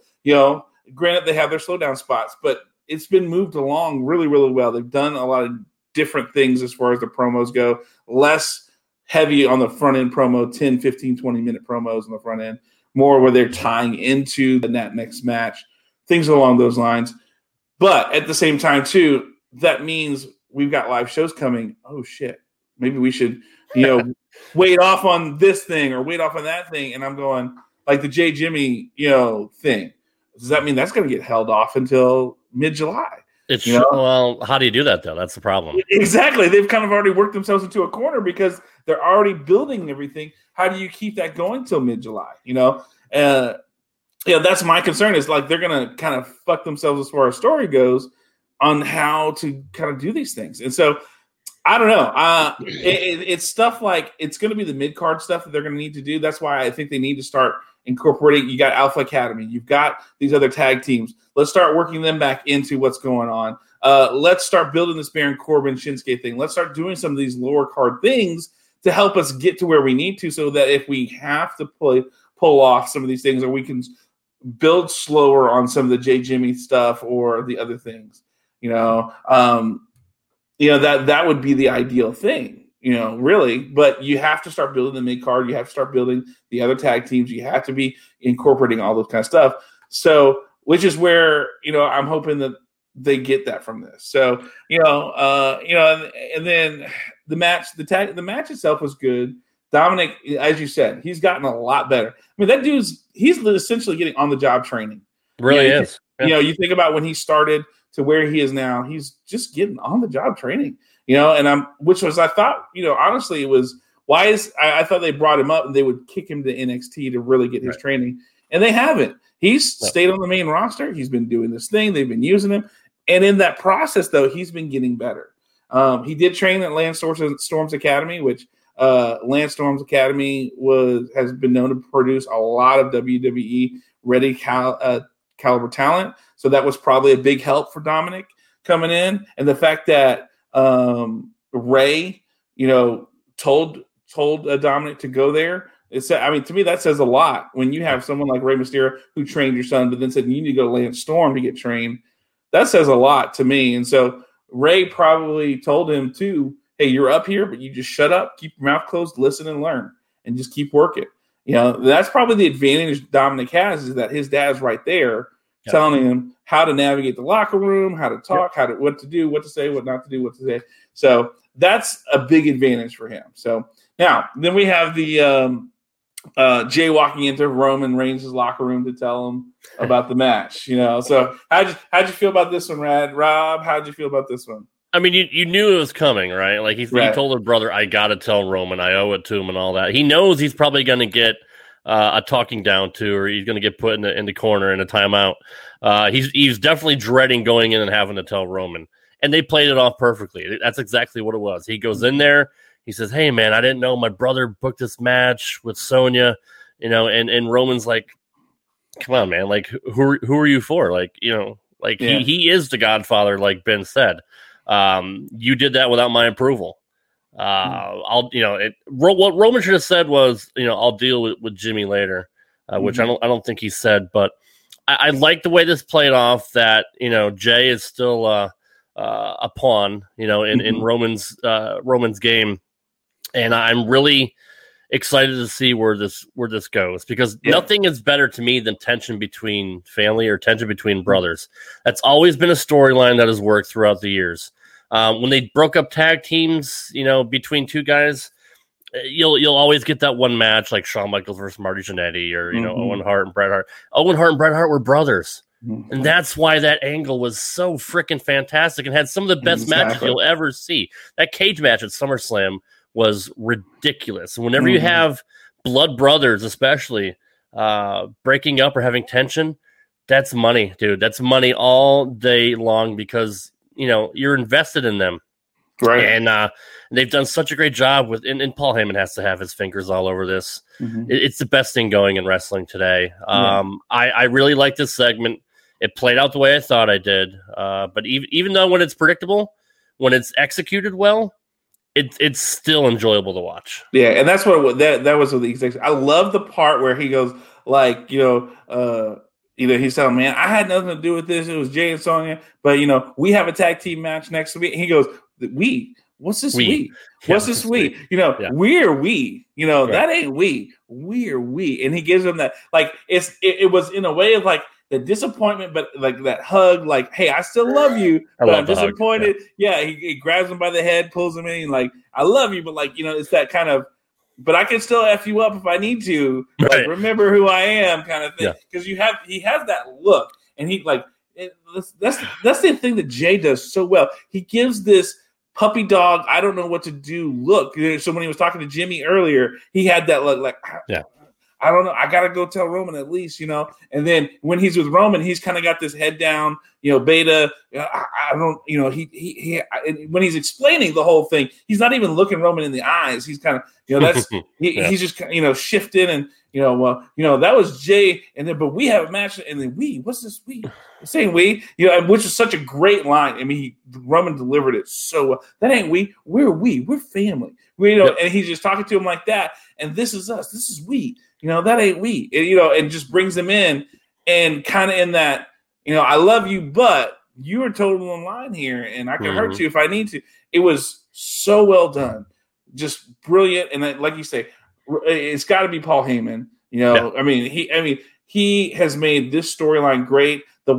He saved the first segment. Let's be honest with you. He did. I mean, to bring it back to that. So, God, whatever they're paying that man, they're getting everything and more from it, because he has been such a bright spot for this storyline, and just being with Roman. That whole idea of him, which at first you're like, why does Roman need Paul Heyman?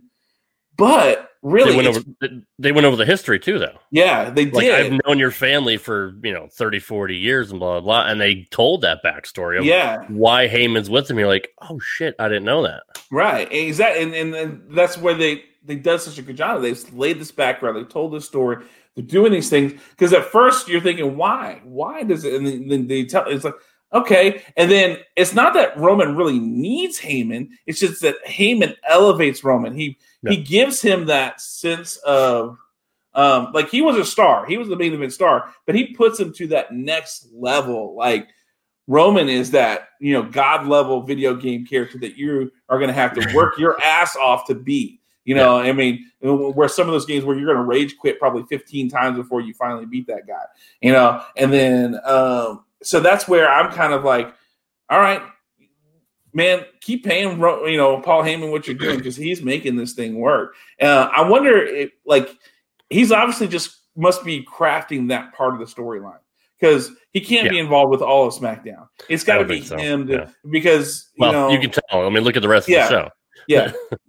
The rest of it's just kind of all over the place. I think he's trying to prove a point, John, because, Ben brought up earlier when he was made, the GM or whatever, the writer of Raw. He got a bad deal. I don't think he was allowed to do exactly what he was able to do because Vince is still there. Yeah. So when he knew he was getting this assignment, he put his all into this. Like, this is a Paul Heyman that we should have seen when he was in charge of Raw, and he wasn't allowed to be. He had the handcuffs on. This shows you the brilliance of Paul Heyman, and especially when he was writing SmackDown back in 03, 04, 05, around that time, the Ruthless Aggression era. SmackDown was the number one show. Mm-hmm. And now that he's on this segment, look what the number one segment on the show is. It's this with Roman Reigns. And that does show you how great that Paul Heyman is. Number two, I think at some point, and I think we're even seeing signs of it, Paul Heyman is still bowing to Roman. Like, Roman allowed Paul to talk and do the promo for him during the in-ring segment. Instead of when Paul was with Brock Lesnar, you knew Paul was the guy that was going to get Brock over. Mm-hmm. Roman doesn't need Paul to get over. Mm-hmm. Or not on a vocal level. I'm not saying Brock wasn't over. Brock is absolutely over. But on a vocal level, because Brock wasn't a great promo, that's fine. Roman is a great promo when he's allowed to do what he wants to do. We've seen it in the past. I think at this point, Roman is on this level to where he is the head of the table, and Jay and Paul are falling in line. And Paul's almost kind of like almost a fanboy for Roman. Yeah. To be quite honest. This was like last week I was telling James, there was a scene where Roman is talking or whatever, and Paul Heyman's in the background, and he's just like this, like googly-eyed staring at Roman, and I'm like, and I said, I grabbed that picture and I put it up somewhere, and I said, I want someone to look at me like Paul Heyman looks at Roman Reigns, because it's just like, like this lustful look that Paul Heyman, he just hand in his fist like this, just staring at Roman as Roman's talking, and just like, he's mesmerized. He's mesmerized by him. That's my bae, so which is so great sometimes. Sometimes just watching Paul Heyman in the background of the segments is worth the money in itself. So, and he was kind of that way with. I'm sorry, before you get to the next one, he was kind of that way with Punk too. Yeah, Punk was on this level, and he's like, and they were best friends, and he's just holding the title belt. He's so happy to be part of it. He's so happy to be part of the Punk team and going through the 400 days, whenever he was champion. That's when Paul Heyman is at his best. He got really stale as Brock's mouthpiece because he was just repeating the same shit over and over again. Mm-hmm. Spoiler alert! Spoiler alert! Yeah. And now he's just he's being the true, just shitty, grimy, promoter that Paul Heyman is. I love it. It's so good, dude. It's good. So. And Jay has come a long way. I absolutely love. Jimmy was always the personality of the guys, especially if you watch Total Divas. Jimmy was always the funny guy. Jay really didn't have much of a part in that.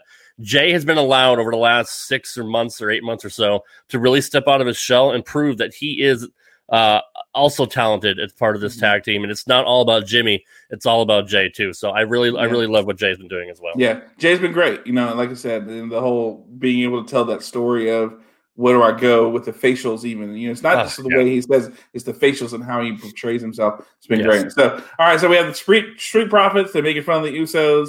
And you said what do you think of them, by the way? Because I've never been able to talk to you about it. I'm not a fan of the over the top shit that Montez does. Are you a fan of it? I kind of love it. I kind of do. Okay. Because honestly, it's something so different. It's so non WWE that I feel like they just are like, okay, just go have fun, and they let these guys just go for Dawkins and Ford. They just say go have fun. It's kind of like a better New Day, less annoying New Day in a sense, because just something about it's the charisma of Ford that really does it for me. He's got so much charisma.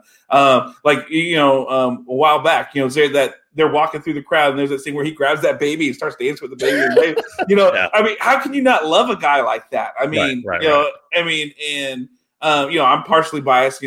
Part of my background too is I'm 20 years as a minister. So, when he posts stuff on Twitter, it's like, hey, God is good, stuff like that. So I kind of root for the guy for that other reason. There's just something about the guy that I really like.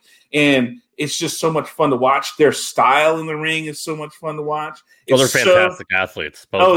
Incredible athletes. I mean, I call it 50-star frog splash that Ford does, man.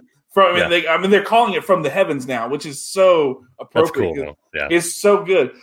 But he's such a character and has so much charisma that it oozes out. Just when he's on the screen, it just oozes off of that screen to where you can't not like him. So, and that he's so different, because you don't see that same energy and that same love, that same passion from some of these guys. It's just almost like he is so excited to be there and you can't contain it.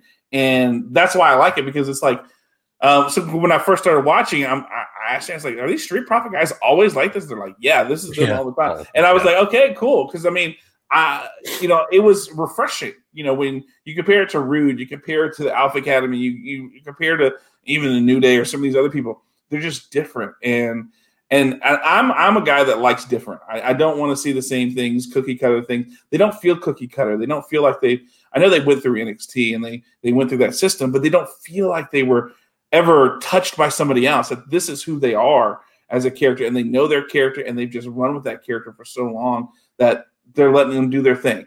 And that's why I like it. So I'm looking forward to next week, because really that should be a great match. The Usos were always good as a tag team. And then with the Street Profits, this is a new matchup that I think I didn't realize I wanted for a long, long time. So to watch these two go at it is going to be a ton of fun. So I'm enjoying that. And then we have to get to the main event. The main event, which, okay, I mean, I don't mind 4-ways, but, it's so funny because me and my son were just like, okay, who's going to roll out first? Yeah, exactly. We're just waiting for the rollouts. We're waiting for whatever, and the stupid spots. And at one point, somebody's going to jump on 3 other people, and all that kind of stuff. So it's a 4-way, and we knew, I'm going, and for some reason, shenanigans are going to be the reason why Apollo keeps his title. But I did not expect the shenanigans that happened. I didn't either. This was, before in the middle of the show, we had a promo from Aleister Black talking about the Dark Father and the lessons he's given, the pain, explaining the tattoos and show. Because up to this point, he's been covered. So he's been doing these promos for the last about 4 or 5 weeks, Rob, where he's talking about the Dark Father and the lessons he's learned, the pain, how he learned fighting and all these kind of stuff. And then this week was talking about the tattoos and the pain that he developed for that. And then he's going to teach this lesson from the Dark Father. And so if you watch the match. It is what it is. But the ending was unique because the lights kind of go out and there's this bright light and you're kind of wondering what's going on. Yep. And then McAfee's like, well, somebody fix the lights. What the hell's going on? And then next thing you know, it's Aleister Black. And Apollo Crews has got a hold of him. And then a Big E. And then he walks into the ring and just black mass, a Big E. And I mean, I don't know if you saw the replay of this. I did. Yeah. He hit him. I mean, I'm like, holy shit. Like, I know he's good, but like, damn, that was real good. That's why I wish Ben was still here for that, so I could ask him, like, how does he kayfabe that kick? I mean, I know you can work a little bit snug, but every time you see the black mass, it's been my favorite finisher in wrestling since he came out. It looks like he literally takes their head off. Like, I've learned from Stevie how you can kayfabe the super kick, but I don't know how you pull back on that black mass, dude. It looks brutal. I would not want to take that move. Yeah, I mean, and that's the thing. Like, at least from the angles I saw, his foot is connecting with Big E's face. Yes. And so I'm going, damn, just damn. And then he walks out the ring, and then Apollo Crews went, and it's like, okay, why? Is Big E? Is this the new direction? Is Aleister Black wanting to take Big E, who's considered the most positive guy in wrestling, and they want to bring? Has all this been leading up to this moment to spin him out of the Intercontinental to have another mid-card feud, which if that's the case, I'm kind of here for that. Like, I would love to see that where he's going to start torturing Big E to teach him these lessons that his Dark Father taught him. And then eventually it becomes where this is the feud. You're taking the power of positivity versus the lessons from the Dark Father. And it's that dark and light coming together and fighting and who's going to win. And I'm going to add on top of that, I think this is going to result in and I'm going on a limb here, but I think it's going to result in Big E turning heel and becoming a main event monster with the lessons that he learned from Aleister Black. That's where I want to see E going eventually. Ooh, that'd be because good. He deserves to be in the main event scene, but he's another guy where he's still kind of trying to find his voice. Like, we know he's amazing on the mic. We know he's full of personality, but he's still a little bit in that New Day mode. Even though they gave him a new song and a new presentation, whenever they get back together, it's like good old times again, right? Mm-hmm. You need to separate Big E from his past stuff with New Day and make him his own man. And I think with Aleister doing this, I think that's where they should go and make Big E just a badass monster heel and just fucking tear through everybody. Yeah, he needs to be the Lashley of SmackDown. Yeah, and I mean, we saw a little bit of that with Apollo in the beginning when he, he hit me with the stairs kind of thing, which we know he did, But we saw a little bit of that where he started to turn into that badass, getting into that golf cart and going, "I'm going to come kick your ass. Where are you at?" Screw. Like, I know you're in the building. I know we're apart, but he gets in the golf cart and I love that segment. That was great, and him just going straight at him. We see him becoming that badass Mama Jama, but make it the whole time. That's the next direction I think for him is the flip gets switched and. Maybe like you said, Aleister Black, this series of things where they start building against each other, it makes him flip that switch, but it never turns off. So now it's no longer the power of positivity. It's just this raging monster who's just going to walk through people to get what he wants. And maybe that's how, and James is posited that Aleister Black killed Dark Father and that he's Dark Father. So maybe now Aleister Black becomes Dark Father for, Big E and is kind of the one encouraging him to go around this path and being the Dark Father for Big E. So, which, man, to me, that just means that, man, that would be a great direction to take the story. That he's, Aleister Black has killed Dark Father and he's taken all these lessons and he's going to make a new disciple out of Big E and he's becoming Dark Father. So, I don't know. There's a lot to do. I mean, once again, it's a Aleister Black thing. We've seen them start him and stop him so many times. I just hope that this is something that sticks. It's interesting. It's intriguing to me. It is. I'm interested to see where it goes, but they fucked him over so many times that it's going to be hard.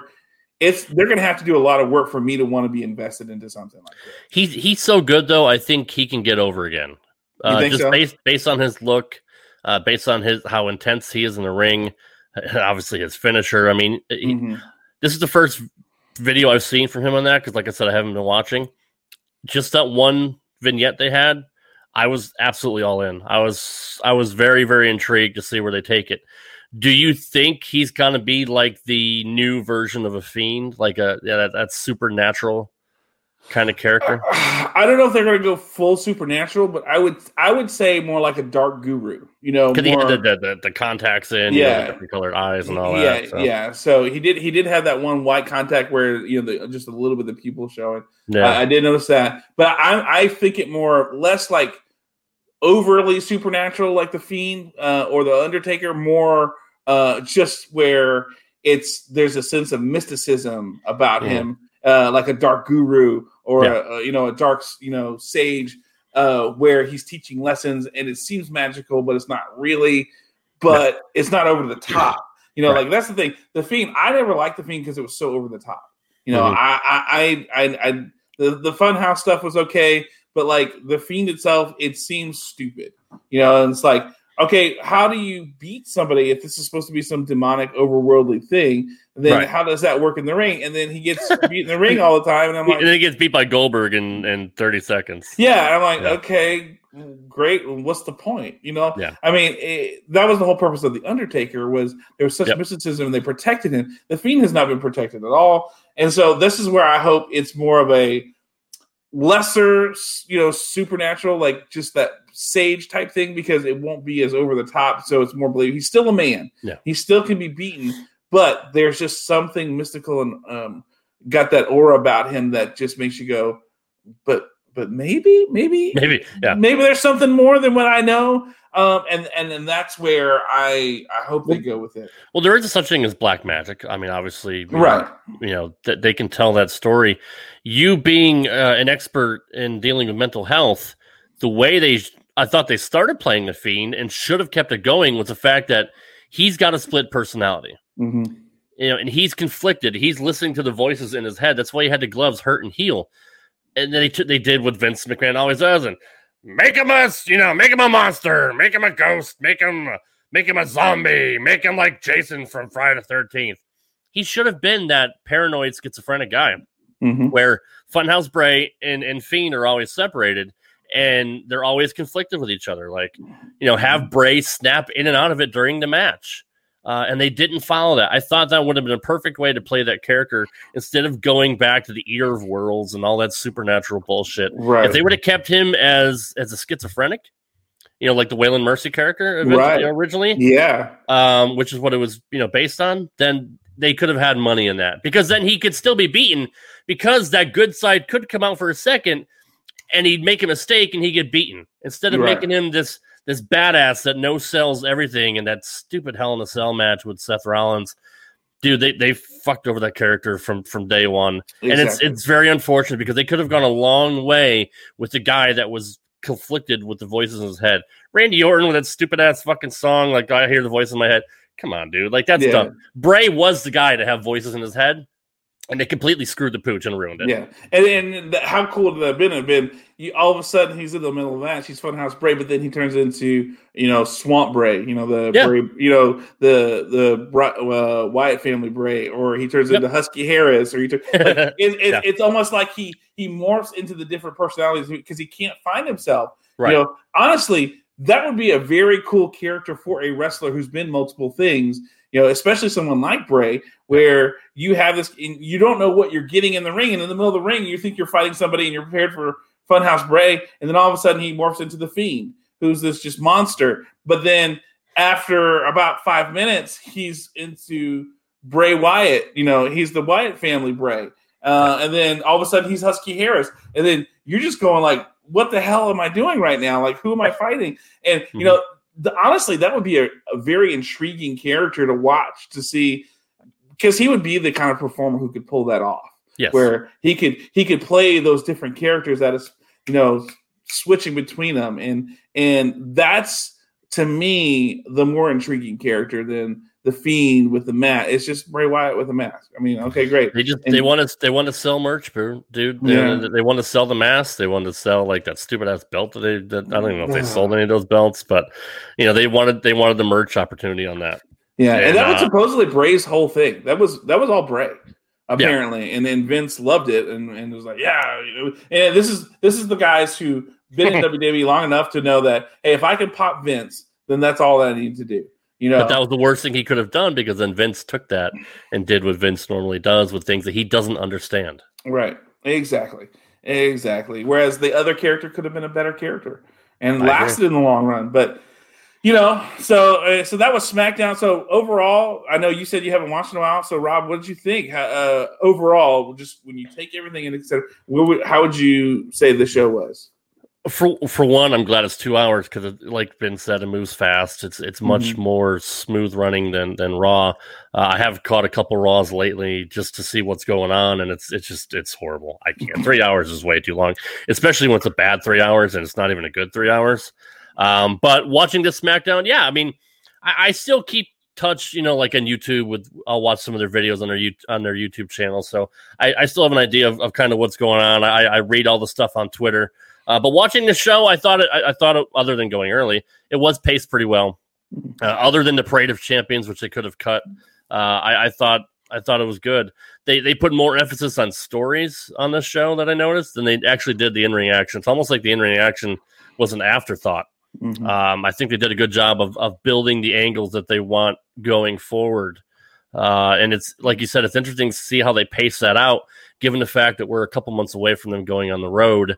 They have to get back into that on the road mentality where we're going to be in front of fans again, and we don't want to blow our loads in front of the Thunderdome. We want to kind of, go old school and pace this shit out. Mm-hmm. That being said, I did enjoy the show. And I actually might start watching again, especially with the Roman stuff, because I'm really intrigued to see where that goes. I do want to ask you, and I want to ask Ben this too, but I didn't get a chance to. What do you think of Pat McAfee as a commentator?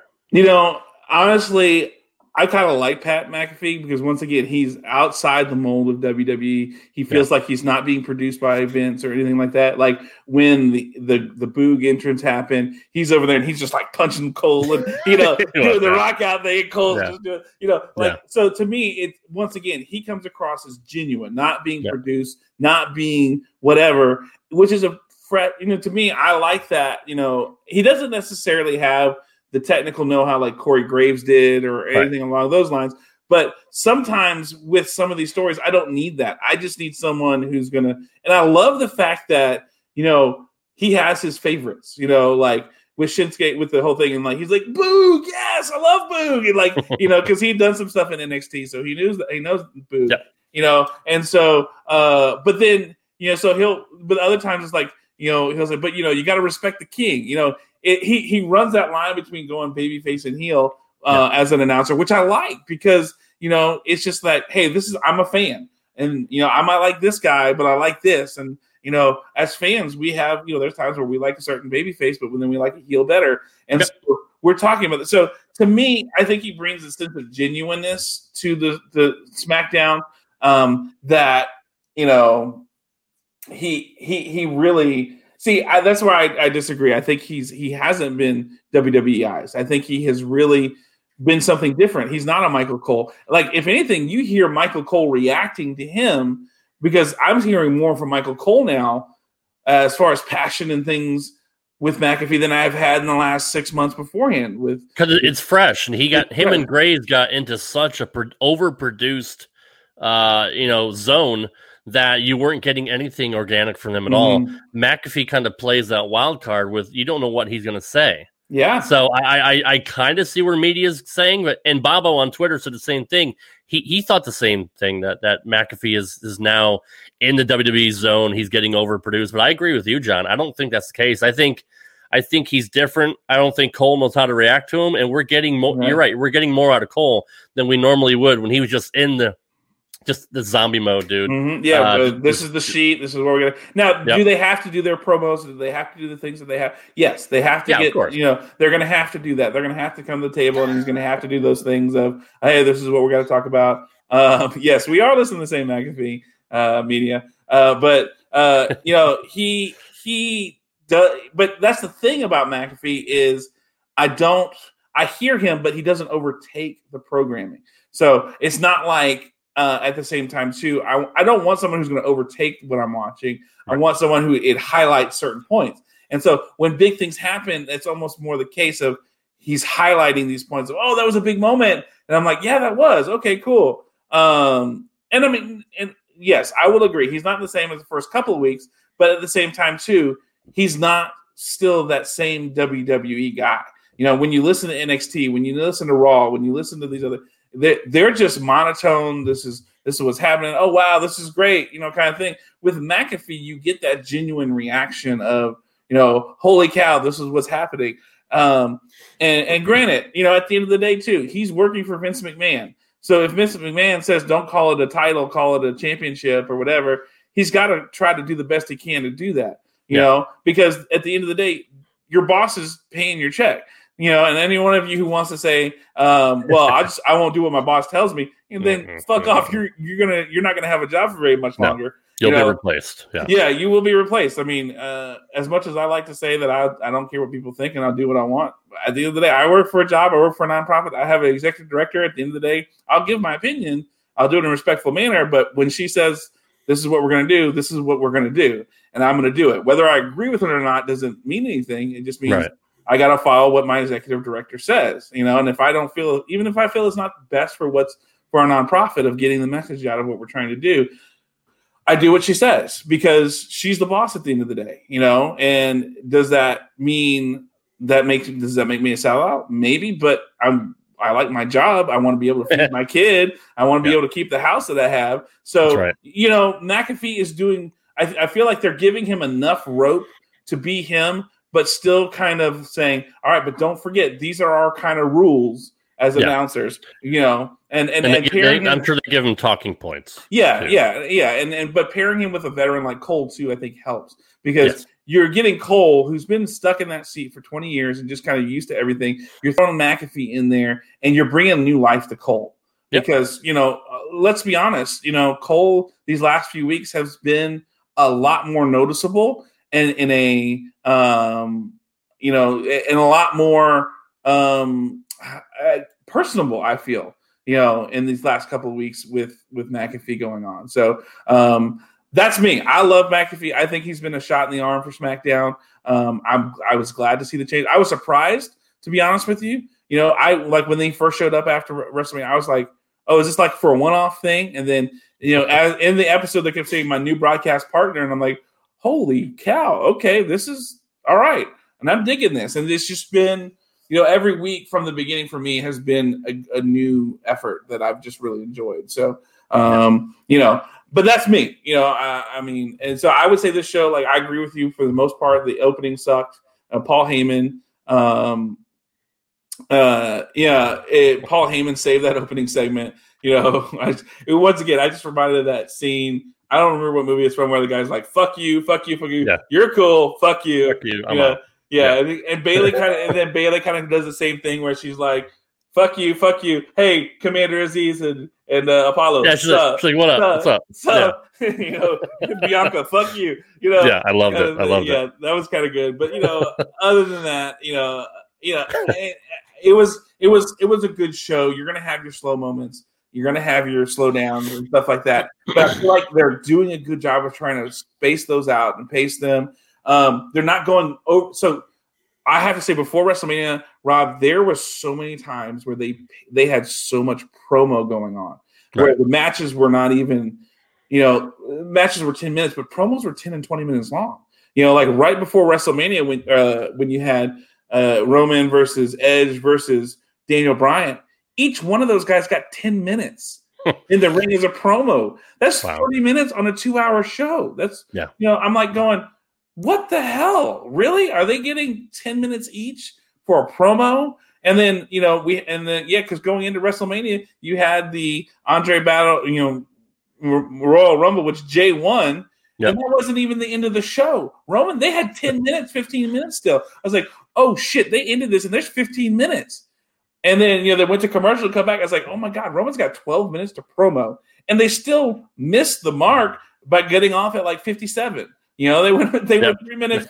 They were 3 minutes short, and they had the Rumble, and I was like, and he had 10 minutes to promo, and it was just like, oh my God! And that was after Edge had 10 minutes, and Daniel Bryan opened the show at a 10-minute promo, and by themselves in the ring. All of them were in the ring by themselves. There was nothing else going. It was just them in the ring, and that's it. So I do have to say they've done a lot better job of making either a promo not last as long, or doing backstage segments to make the promo a little bit better, to move it along. And then they are putting more emphasis on the matches. The matches have been a lot better. They've been, and then those building towards those things. So since WrestleMania, you're getting the good stuff, so I'm sorry. You're getting the good stuff, because before WrestleMania, it was awful. I'm talking like I hated doing this every Saturday. So lucky for you. Well, other than talking to MacGyver, because who doesn't want to talk to him? He's such a slick guy. He's such a good-looking guy. He's got so much personality. That's why I would do the show. Yeah. Well, hey James, your check is in the mail from Rob, by the way. It's going to take a few weeks to get to him from Nashville to Scotland, but Yeah. What are you gonna do? Well, that's our show. So before we go, I do want to give our mental health tip for the week. As we always do, thanks to Jackson Stone and You Are Loved, life.com. Jackson Stone, in case you don't know, if you're just listening for the first time, is a Texas independent wrestler, but he's also a mental health advocate, and he's done some audio stuff for us for the show, but also gives weekly tips. And so this week's weekly tip is, basically take 5 minutes a day to put down your phone and turn off all your electronics and just take a moment to just clear your mind and meditate, relax, pray, whatever it is you do, just to turn everything off and just take 5 minutes for yourself to clear your mind. Whatever that is in the day. It's 5 minutes. We're not asking you for an hour and a half or 3 hours. Take 5 minutes, just turn everything off and clear your mind and think about it and just get right with the past. Because sometimes we get so overwhelmed with media and social and our devices and everything that hurts our mental health process in the long run. And so we need to take those 5 minutes to just really reset ourselves. And so be sure to do that. And so other than that, I guess this is the point where we got to do the plugs and all that kind of stuff. So Rob, do you want to start with our plugs this week and how you want to plug everybody, tell everybody where they can find you on the internet and all the various podcasts you got and things like that? Yes, sir. And again, before I do that, I appreciate you having me on and being able to fill in for MacGyver. It was great to talk to you for the first time face to face. Yeah. And hopefully we could do maybe some more projects down the road. I'll get you on my retro show and we'll talk some old school stuff. So heck yeah, dude. It was definitely fun talking to you today. You guys can find me on Twitter at RadRobGaming. I'm a Twitch gaming streamer, twitch.tv/RadRobGaming. I stream every Tuesday night and Saturday night, 6 p.m. Central. You can also check out my YouTube gaming channel called Rad Rob Gaming. I also host RTW Rewind right here on HMG. We recently changed the format where I used to cover just strictly retro wrestling, and now it's open up to everything else, whether it's movies, TV, politics, commercials, anything like that. We've had Big Ray and MSG on the last 2 weeks talking the evolution of the internet. And the impact that MTV had on all of our lives. RBV's coming up next. We're going to be talking about fast food, the way fast food has changed our lives as well. We're going to take a deep dive into the world of Rick's favorite passion, which is food, which a lot of us are the same way too. So that'll be coming up as well. That drops every Sunday on HMG. We'll be streaming here live on the HMG YouTube channel. And eventually it will be on Realm once we get over there. But you can check it out on the Hameen affiliate feed with all of our other great shows like the New Force Order. You're gonna John will get into his shows too. But that's what I got going on. I also host a separate show called RTW Main Event, which is my kind of comedy / variety show with the Ocho from the Brothers Grappler. That drops every Thursday. That's always a fun listen. We fuck around for an hour and a half. We really don't talk about much. It's an easy listen. And regarding your mental health tip there, John, that is a great tip. And for one, myself who suffers from anxiety and depression late in life, I think it's something I always had, but I never really identified what it was until I got into my 40s. So now I'm on a couple different pills to kind of regulate my serotonin levels and stuff like that. So I do know what it's like to have to you just get so overwhelmed with everything that's going on. You're so used to having a phone right in front of you. Sometimes it takes away from my family or my daughter. And it's like, sometimes, like you said, you just got to stop, drop everything, go into your prayer closet, whatever your habit is, whatever you want to do to kind of clear your mind. That's a fantastic tip. And that's something I'm going to implement going forward. So I'm glad you brought that up. But yeah, guys, we got so much going on here at HMG coming up here with the new branding we're going to have with Vince Russo buying the Realm Network, and we're merging with the brand. We're going to be managing a lot of their content. So hopefully, I think Ben said by June 1st, we should get that rolling.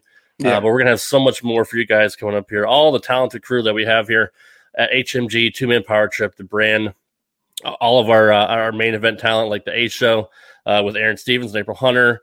That's right. I helped bring them on. I'm actually going to be on their show probably this next coming week, talking mental health and some other things. So, and I'm looking forward to that. But with Rip Rogers, we have the beautiful people, just so many different talented. I don't want to leave everybody out, but you guys know what the shows are. We got a lot more coming up here, but man, that's what I got going on. All right, and so if you need to talk to me, you can always reach me on Instagram or Twitter at JReezyMin. If you want to reach me on TikTok, I'm at JReezy, just because I've got it because I have a 15-year-old. I'm kind of more monitoring his stuff than anything else. But then I'm able to embarrass him by doing some of the videos that I have. And so, but then it comes to find out he's just like me, where he has no shame, so I have no shame, so he's not embarrassed either. Right. So, but also, if you want to just talk mental health, if you need help with your mental health, you want to know where to start, or you want me to help you find resources in your area, there's lots of. Honestly, people don't realize there's lots of free resources that people can have that are government-sponsored or through non-government organizations that have free mental health support or reduced cost mental health support. So if you need help finding that path of going about it, or if you just need somebody to kind of every now and then talk to, I'm not a therapist. I'm not a counselor. I'm an advocate for youth. And in that process, I've had to learn how to do some ways to talk to people to help reduce stress and handle mental health, but not on a level where I'm a therapist or a counselor.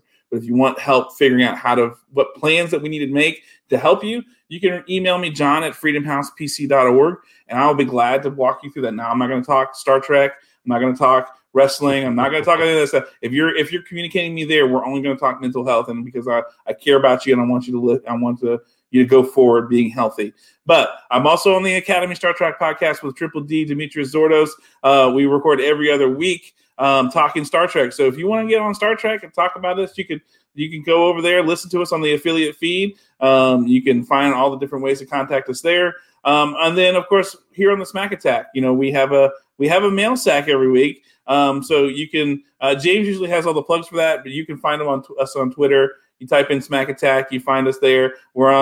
James and I are both in the Hameen Media Group discussion group. You can hit us up there. We're on Discord. We have a leaf there. You can contact the Smack Attack group.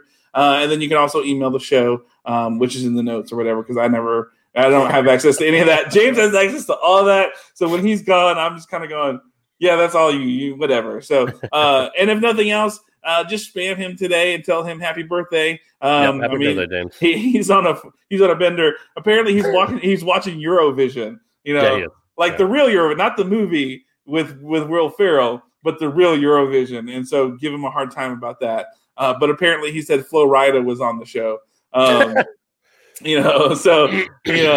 it's mail sack, MALE. We unload our mail sack every week. By the way, media. So I mean, if you're not, I don't know what's wrong with you if you're a guy.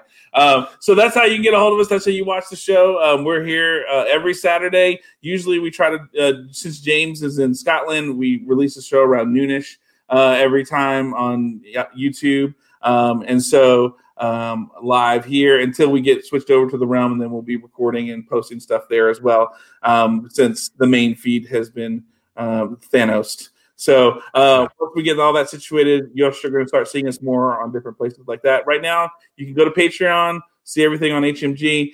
If you're not following the A Show, go follow them on Patreon, follow them on Twitch, and then you're going to see yours truly there hopefully this week.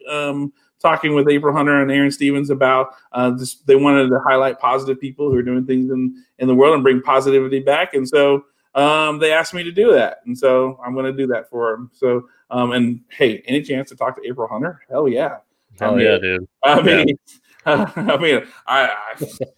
not going to say no to that. So, and then of course, looking at Aaron Stevens' dreamy eyes and just being like, hey, how you doing? That's right. Yeah. So that's everything I got, Rob.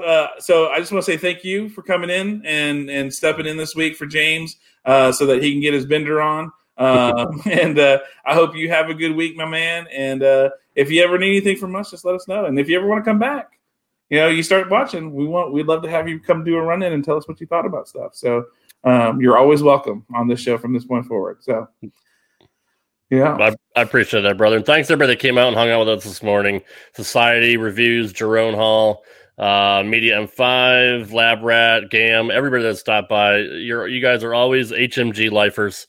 We do appreciate all of our wonderful listeners and watchers. So thanks for everybody hanging out with us. And thank you for having me on, brother.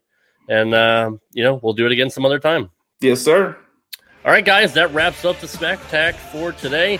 We appreciate everybody listening on the audio feed and everybody watching on the Hameen Media Group YouTube channel. I had a blast. Hopefully we'll do this again. Hope everybody has a great weekend, and whatever you do, just be safe. Don't do anything stupid. Especially you, MacGyver, if you're listening. Don't do anything dumb, brother. We want to see you back here next week because I really don't want to watch SmackDown that much anymore. Until then, guys, appreciate you watching and listening. We'll see you on the next one. Take care, guys.